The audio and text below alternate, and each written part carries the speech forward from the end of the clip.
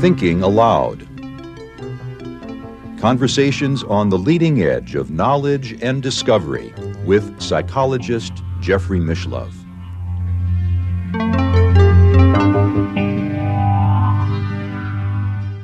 Hello, I'm Jeffrey Mishlove. Today, our exploration will involve DMT, N-dimethyltryptamine, probably the most powerful psychedelic known. My guest is Dr. David Luke, who is a senior lecturer in the Department of Psychology at the University of Greenwich in England. He is also the author of over 100 academic papers, largely related to psychedelic drugs and exceptional human experience. He is a past president of the Parapsychological Association, and he is the editor of an exciting new book called DMT Dialogues, Encounters with the Spirit Molecule. He is also author of Other Worlds, Psychedelics and Exceptional Human Experience, and he is a co-author of a volume called Talking with the Spirits, Ethnographies from Between the Worlds. This is once again a Skype interview, and I am now going to switch over to the Skype video. So welcome, David. It's a pleasure to be with you. I know we're having this Skype conversation across two continents, but you've devoted much of your professional career to studying psychedelics. That's a topic of great interest to me, but I will confess I have never used DMT. I've used many psychedelics, but I've heard so much about DMT, and I'm very eager to talk to you about it, especially because you're not only a researcher, but an experiencer as well. So, Jeff, thank you for inviting me onto the show. I'm very happy to talk about DMT from both a perspective of a scientist and a psychonaut. Let's start with what we know about the effects of DMT physiologically. I know that it's found in almost every plant and animal. Yeah, it's extraordinarily well distributed in nature. As far as we're aware, it's in all mammals. It's in a very wide selection of plants. Some researchers believe possibly in all plants at very trace levels. We don't find it, curiously, in insects or in fungus, though. But fungus have their own version, which is psilocybin, which is 4-hydroxy-DMT, a kind of slight variation, the kind of the fungal variety. And it's also the active ingredient, I believe, in ayahuasca.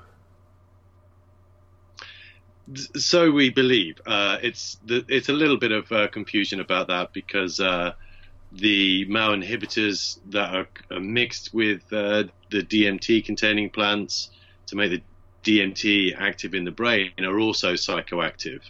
And in some ayahuasca brews, there is no DMT. But DMT seems to be probably the most important ingredient within ayahuasca. Yeah. When I first came to California back in 1969, I grew up in Wisconsin, and I moved in with a couple of hippies who told me that they had been married a couple of years earlier, and they both took DMT for their wedding ceremony. And at that time, it was described as far and away the most powerful psychedelic, but also the trips are very brief. They don't last, a half hour or so. Oh, even less. I mean, maybe only 10 minutes in the kind of the intense kind of other world experience. I mean, that's certainly one way to get married. And if you want to do it briefly without making all your wedding guests wait for you to come and land, that would seem to be the ideal substance for it. But the most striking reports regarding DMT have to do with the encounters. I believe 50% of experiencers report with what appear to be external psychic entities. Yes, definitely. I mean, it is an extraordinary phenomenon. From Rick Strassman's research, where he injected a lot of volunteers, the prevalence rate was about 50%. In my own research, we've been getting closer to 100% of people reporting encounter experiences at high doses. And it's quite an extraordinary thing that in the moment, these encounters seem to be extremely real, and people ascribe them sentience and usually have very little doubt about their kind of external otherness. Although on occasion people do interpret it as a projection of their own inner psychology. But most often it's presented as this kind of external being, which is extraordinary. Well, that raises some very deep ontological questions, metaphysical questions about the reality of spiritual beings. I know one of the things you've pointed out in your book, Other Worlds, is that if you look at ancient iconography from the Buddhist tradition and other ancient traditions, spiritual beings are depicted in a manner very similar to the way modern artists have portrayed their visions under DMT. Yes, quite. I mean, a lot of this kind of ancient iconography seems to repeat itself in the psychedelic visionary state. And you're quite right, it throws up all manner of ontological questions about the nature of these beings, the nature of ourselves, the nature of reality. I mean, if we accept them at face value, for indeed they seem more real than perhaps this real, that really does kind of put a big question mark next to the notion of spirits or other beings, aliens, angels, whatever it might be. And it does pose an extremely interesting question for us. And how do we even go about beginning to assess the validity of the claim that these things are in some sense kind of independent sentient entities? It's not an easy question to ask empirically. No. It's a deep problem for anybody interested in addressing the scientific question, but perhaps another way to look at it is to ask, what is it that distinguishes DMT from other psychedelics? Yeah, I mean, it's endogenous, right? So it's unlike most of the psychedelics, it's naturally occurring in the human body. So it's a kind of known part of our physiology. We don't know what the actual function of it or even where it's made precisely, but the fact that it's within us means that it has the possibility of explaining all manner of spontaneous, mystical, paranormal, transpersonal like experiences, because it could be simply the DMT is involved in the neurophysiology, the process in having these experiences. Now that throws up all manner of conundrums in itself. You could take a kind of neurotheological approach and say, well, there's some biochemistry involved, so we can easily explain away these mystical transpersonal experiences. Or you could take a more of a theoneurological approach and say, well, the biochemistry is just part of the process of having these experiences, and it doesn't necessarily explain them away at all. But embedded within the very name ascribed to it by Rick Strassman, the spirit molecule, you have the fusion of these two juxtaposing concepts, something totally material and scientific like a molecule, and something completely abstract and metaphysical, the spirit. And it certainly does bring these two worlds together, and leaves everybody scratching their head. Yeah. Are there harmful side effects that have been observed? In terms of the side effects, not particularly. I mean, unless you consider total shock and awe, ontological shock is a very real side effect. It's relatively safe as far as psychedelics go, if it's used in a clinical setting and a known dosage and all the rest of it. As far as we know, no one's ever overdosed or died from the use of DMT in its pure form. I think occasionally people may have difficult psychological experiences if they're not particularly well prepared, or even they may have a propensity to have a difficult psychological experience, perhaps if they have any underlying psychological conditions like psychosis. But the known side effects physiologically are extremely limited, and it's thought to be relatively safe and benign. on that level, and psychologically too. We don't have much data to suggest that people have developed psychosis from its use, for instance. Mm-hmm. So I know LSD, for example, has been used therapeutically. I believe good results have been reported in treating alcoholism. Is anyone using DMT in a therapeutic context? That's an interesting question. And you're right about LSD. There's a recent meta-analysis showing that it seems to be somewhat successful in treating alcoholism. DMT hasn't really been used in clinical scientific context as yet in that realm for treating psychogenic disorders. Although there is lots of research going on with ayahuasca, of course, which contains DMT. Preliminary results showing that it has potential for treating depression, anxiety, and addictions, and possibly a whole raft of other disorders. Pure DMT, however, hasn't really received that kind of attention, although anecdotally there's a kind of body of reports to people benefiting from its use, even though it's a very, very short experience. Yeah.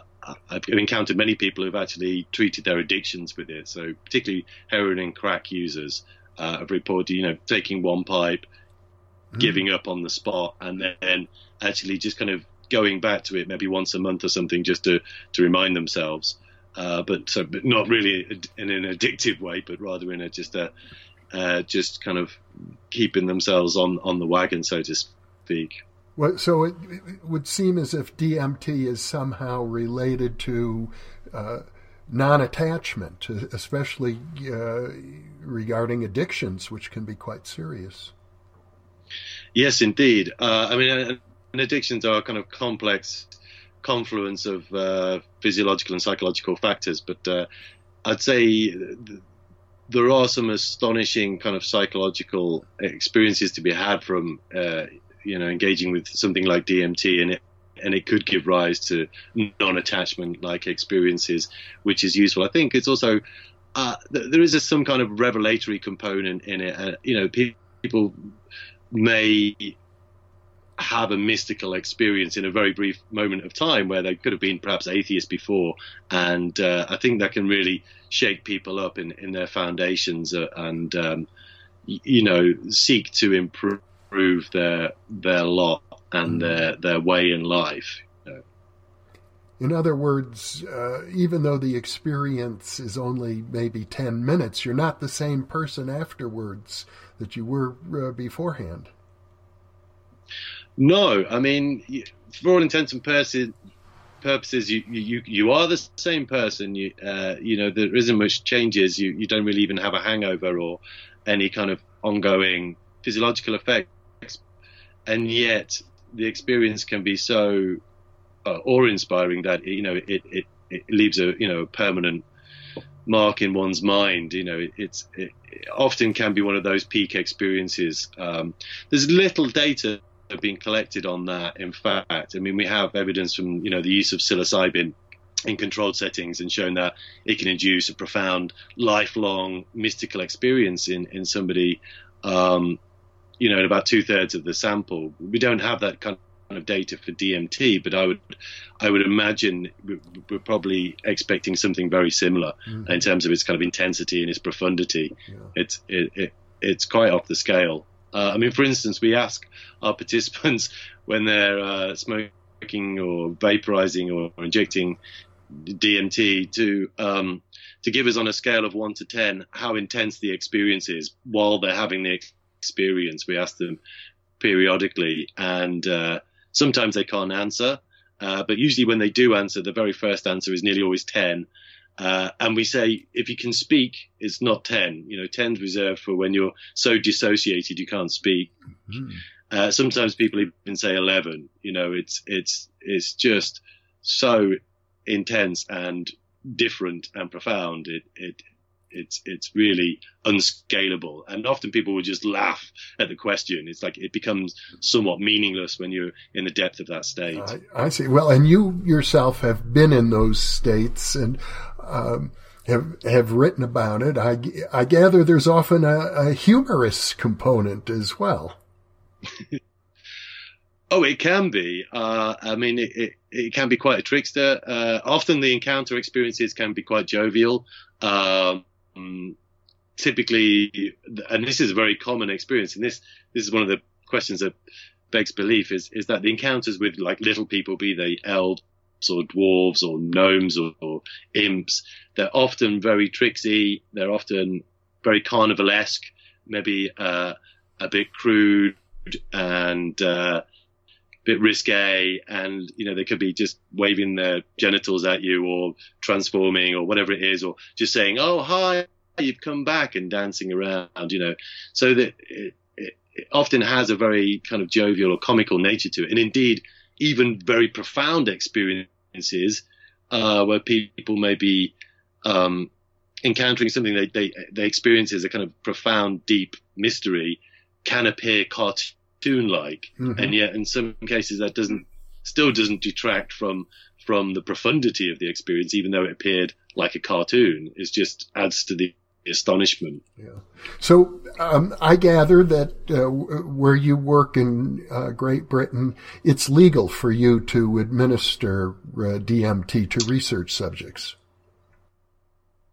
So I collaborate with some colleagues at Imperial College in London, near where I work at the University of Greenwich, and they have a Schedule 1 license to hold and administer Class A drugs or Schedule 1 drugs in the States, like DMT.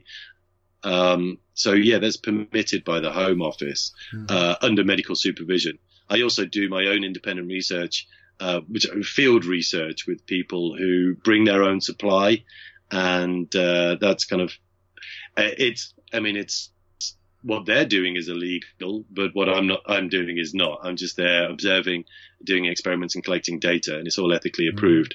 So there's a kind of two-pronged approach. There's the very expensive and very, very labor-intensive laboratory administration of DMT, or there's the far more economically easy and less onerous approach of field research, and I do both. I see. Well, I gather that in the last decade or so, there's been something of a renaissance in terms of scientific research with psychedelics in general. And one of the most intriguing findings that I've heard is that rather than the brain becoming more active under the influence of psychedelics, it's almost the opposite. The brain seems to be quiet. Yeah, so this is one of the findings that came out of Imperial College in London a few years ago, back in 2012. There had been some research in Zurich looking at brain imaging. They found very different things, in fact, but the lab in Imperial replicated their work across different drugs and with different imaging equipment, and they found that, surprisingly, there was a reduction of activity. There was no increase in activity overall, but there was a reduction of activity in a key region of the brain called the default mode network. But that isn't the whole picture, however.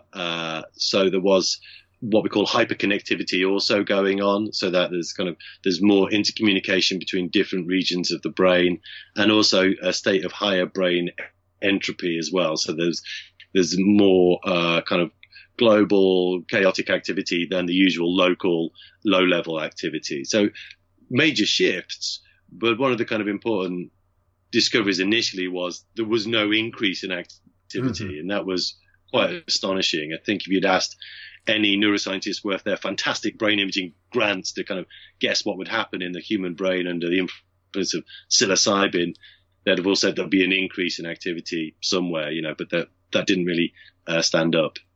There are people such as Bernard Kastrup in the Netherlands who are arguing that this diminishment of brain activity under the influence of powerful psychedelics would favor a idealist metaphysical interpretation of consciousness as opposed to a materialist interpretation. I think it's been managed to be utilized by all camps on the philosophy of mind, and Bernardo is no exception to that. I mean, for him, it's good evidence for his idealist perspective. I think it also speaks to the old filter theory of consciousness as well. If you go back to The Doors of Perception and Aldous Huxley, he talked about the reducing valve of the brain and how the brain's job was really to just filter out consciousness so we didn't get overwhelmed. And it seems to parallel that quite nicely, at least on a poetic level. I think my more materialist kind of oriented colleagues at Imperial would interpret it in a different way, and probably say, it's much more complex than that. Which indeed it is much more complex than that. But it's somewhat like a Rorschach ink block test in that those people with a perspective on the mind-body issue can project onto it their own particular interpretation of the findings, but they were surprising, they were curious, and I think it is open to interpretation because it's really not well understood at this point. Well, I know you hosted a conference on DMT, and the results of that were published in your book, the DMT Dialogues, that you edited, and you had over a dozen scholars there, and most of them, I think, wanted to address the ontological question regarding the appearance of entities, and many different interpretations were offered, as a matter of fact. I suppose at this point we're not in a position to be able to resolve them, but perhaps you could summarize some of the more salient viewpoints. Yes, of course. I mean, there's a standard kind of neurotheological perspective that is just brain perturbation and neurochemical misfiring, and it somehow leads to having the experience of these other than human beings. That's the kind of standard interpretation. There's also, if we take a more kind of literal approach, that in some sense these beings may appear as they are. They are as they appear to be, that they are somehow sentient others, or appear as sentient beings in some respect. There's various interpretations that, stemming from the purely psychological, they're just manifestations, projections of our own psychological issues, all the way out on the other end of the scale to these are genuine other beings, spiritual beings, aliens, and then everything in between. So like you'd perhaps take a more transpersonal approach and think of them as archetypes, whatever that may be. That's not necessarily well defined. Some of the more interesting interpretations are they could be our future selves coming back through time to communicate with us. This is quite an interesting one because they're often humanoid but not human featured. Other interpretations and suggestions are they are certainly the elves historically within folklore were also always considered to be associated with spirits of the dead. And some interpretations kind of riffed on that and suggested, well, maybe that's us before we incarnate into our human bodies. Which is quite curious because both aliens, in the classic alien abduction kind of experiences, and elves with these kind of elongated, large foreheads and the kind of almond-shaped eyes are not entirely dissimilar to the human fetus or embryo at kind of various stages in its development. If you ever get to go to one of these exhibitions where they'll show you kind of in jars, like the Bodyworks exhibition, which was running around, you look at the kind of the human organism in various stages of embryonal fetal development. There is a period of one of the trimesters where it looks very much like an alien, these kind of oversized eyeballs and forehead. So these are all really interesting interpretations. Why we should even have an experience that somehow looks like our own embryos or fetuses is a curious experience to have when they seem so hyper intelligent and other. Dennis McKenna was at the meeting. He kind of echoed some of his brother's Terence's kind of favored lines, and how that we've become so alienated from ourselves we don't even recognize ourselves when we see it. We've had to kind of make it this alien other. And I think the other favorite line was that the real real truth about the nature of DMT entities is so astonishing that they've disguised themselves as an alien invasion so as not to terrify us. We've taken a kind of multiplicity of possible interpretations, from the very materialistic to the very cosmic and far out. But we really don't know. Well, when you refer to these entities as sentient and even intelligent and sometimes imparting great wisdom, it suggests that even though the experience may be brief, 10 minutes or so, there can be ongoing dialogue between the experiencer and the entity. Yeah, often there is, although it's not dialogue as we might ordinarily think. It's usually a kind of just a known, like a telepathic-like communication, as you might have with yourself or an inner entity or a hyper-intelligent being. So rarely there's kind of direct words and quotes given. It's just that information is imparted, a deep wisdom or a kind of knowing or some kind of message, but not necessarily within a kind of a linguistic kind of envelope. And often the beings may appear like guides or healers or sometimes deities or sometimes even and often actually in the experiences I've witnessed and looked at, they are doing operations, like they're retuning people. Like they go there, these beings, they're giving you a tweak, tuning you up, just kind of somewhat ignoring you, but just kind of working on you. And people come out of it feeling very refreshed. And well, let me ask you one final question. Sure.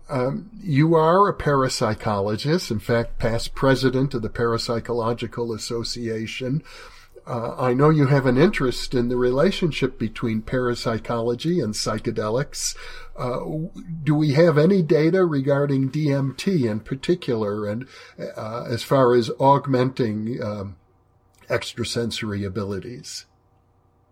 So all the data we have about DMT and psi or extrasensory abilities is somewhat indirect. So there are some certainly a lot of anecdotal accounts, particularly with ayahuasca, but there's not been any systematic research done. I did my own precognition experiments with ayahuasca a few years ago, which weren't successful, but there was some problems with the methodology in that people under the influence of ayahuasca did worse, but also people in the control condition did worse the second time as well.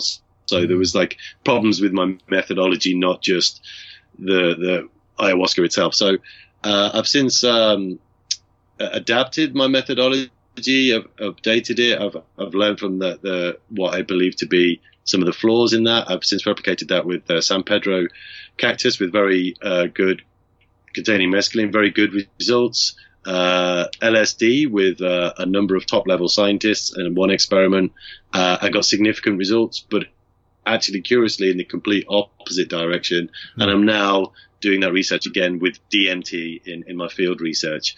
But currently, there's no extant published research looking at psi-inducing qualities of DMT. But there's good reason to suspect it might be involved perhaps in spontaneous psychic experiences. You know, if we have it in our body, which we do, and at certain times maybe the levels fluctuate and we have those kind of psychic intuitive moments, it's feasible that, you know, DMT could be involved in the process. That's what I'm hoping to test. Yeah. Well, I'm sure that most of the people under the influence aren't that interested in participating in scientific controlled research studies. You'd be surprised, actually. So I've been recruiting for my field research for the last couple of months, and we've been inundated with people wanting to take part in the experiments with no kind of financial gain, just purely for the sake of some consciousness research and pure science. And it's very left field research, but we're really enjoying the kind of the ease of recruitment. Actually, people are super interested in taking part. Sharing their experiences and trying to learn more about it themselves. And when they're in that state under the influence, are they also very cooperative? Oh, well, we don't really get them to do much when they are in that state. That would be that would be a big ask, I think.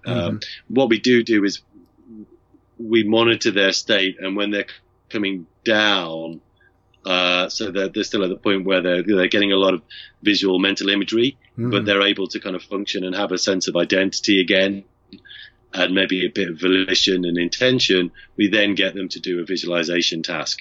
But when they're at the peak, we absolutely leave them to it. We don't really interfere. I see. Well, from your description, it would seem to me, if I had to put it sort of into common language, it does suggest that the experiencers are entering into what the Theosophists would have called the astral plane.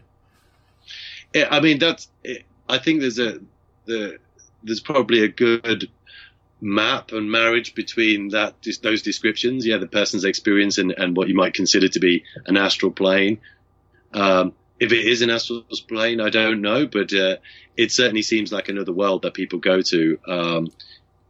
Typically, usually quite devoid of human level kind of scenery and beings. It is often very mythological and high tech, space age, hyperdimensional. I mean, people talk about seeing geometries with more than 3 spatial dimensions and things that largely remain ineffable and unexplainable. So yes, perhaps you could call it an astral plane.